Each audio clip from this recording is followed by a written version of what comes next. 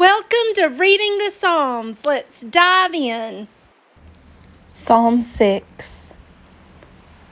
O Lord, rebuke me not in your anger, nor discipline me in your wrath. Be gracious to me, O Lord, for I am languishing.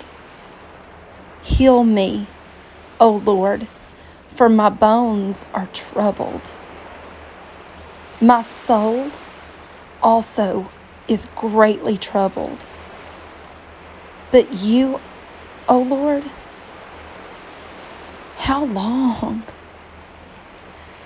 Turn, O Lord, deliver my life.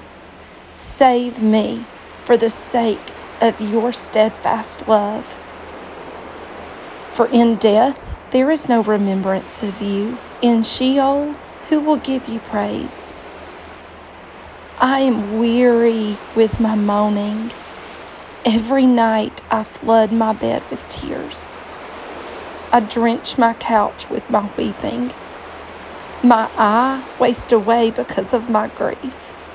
It grows weak because of all my foes. Depart from me, all you workers of evil, for the Lord has heard the sound of my weeping. The Lord has heard my plea. The Lord accepts my prayer.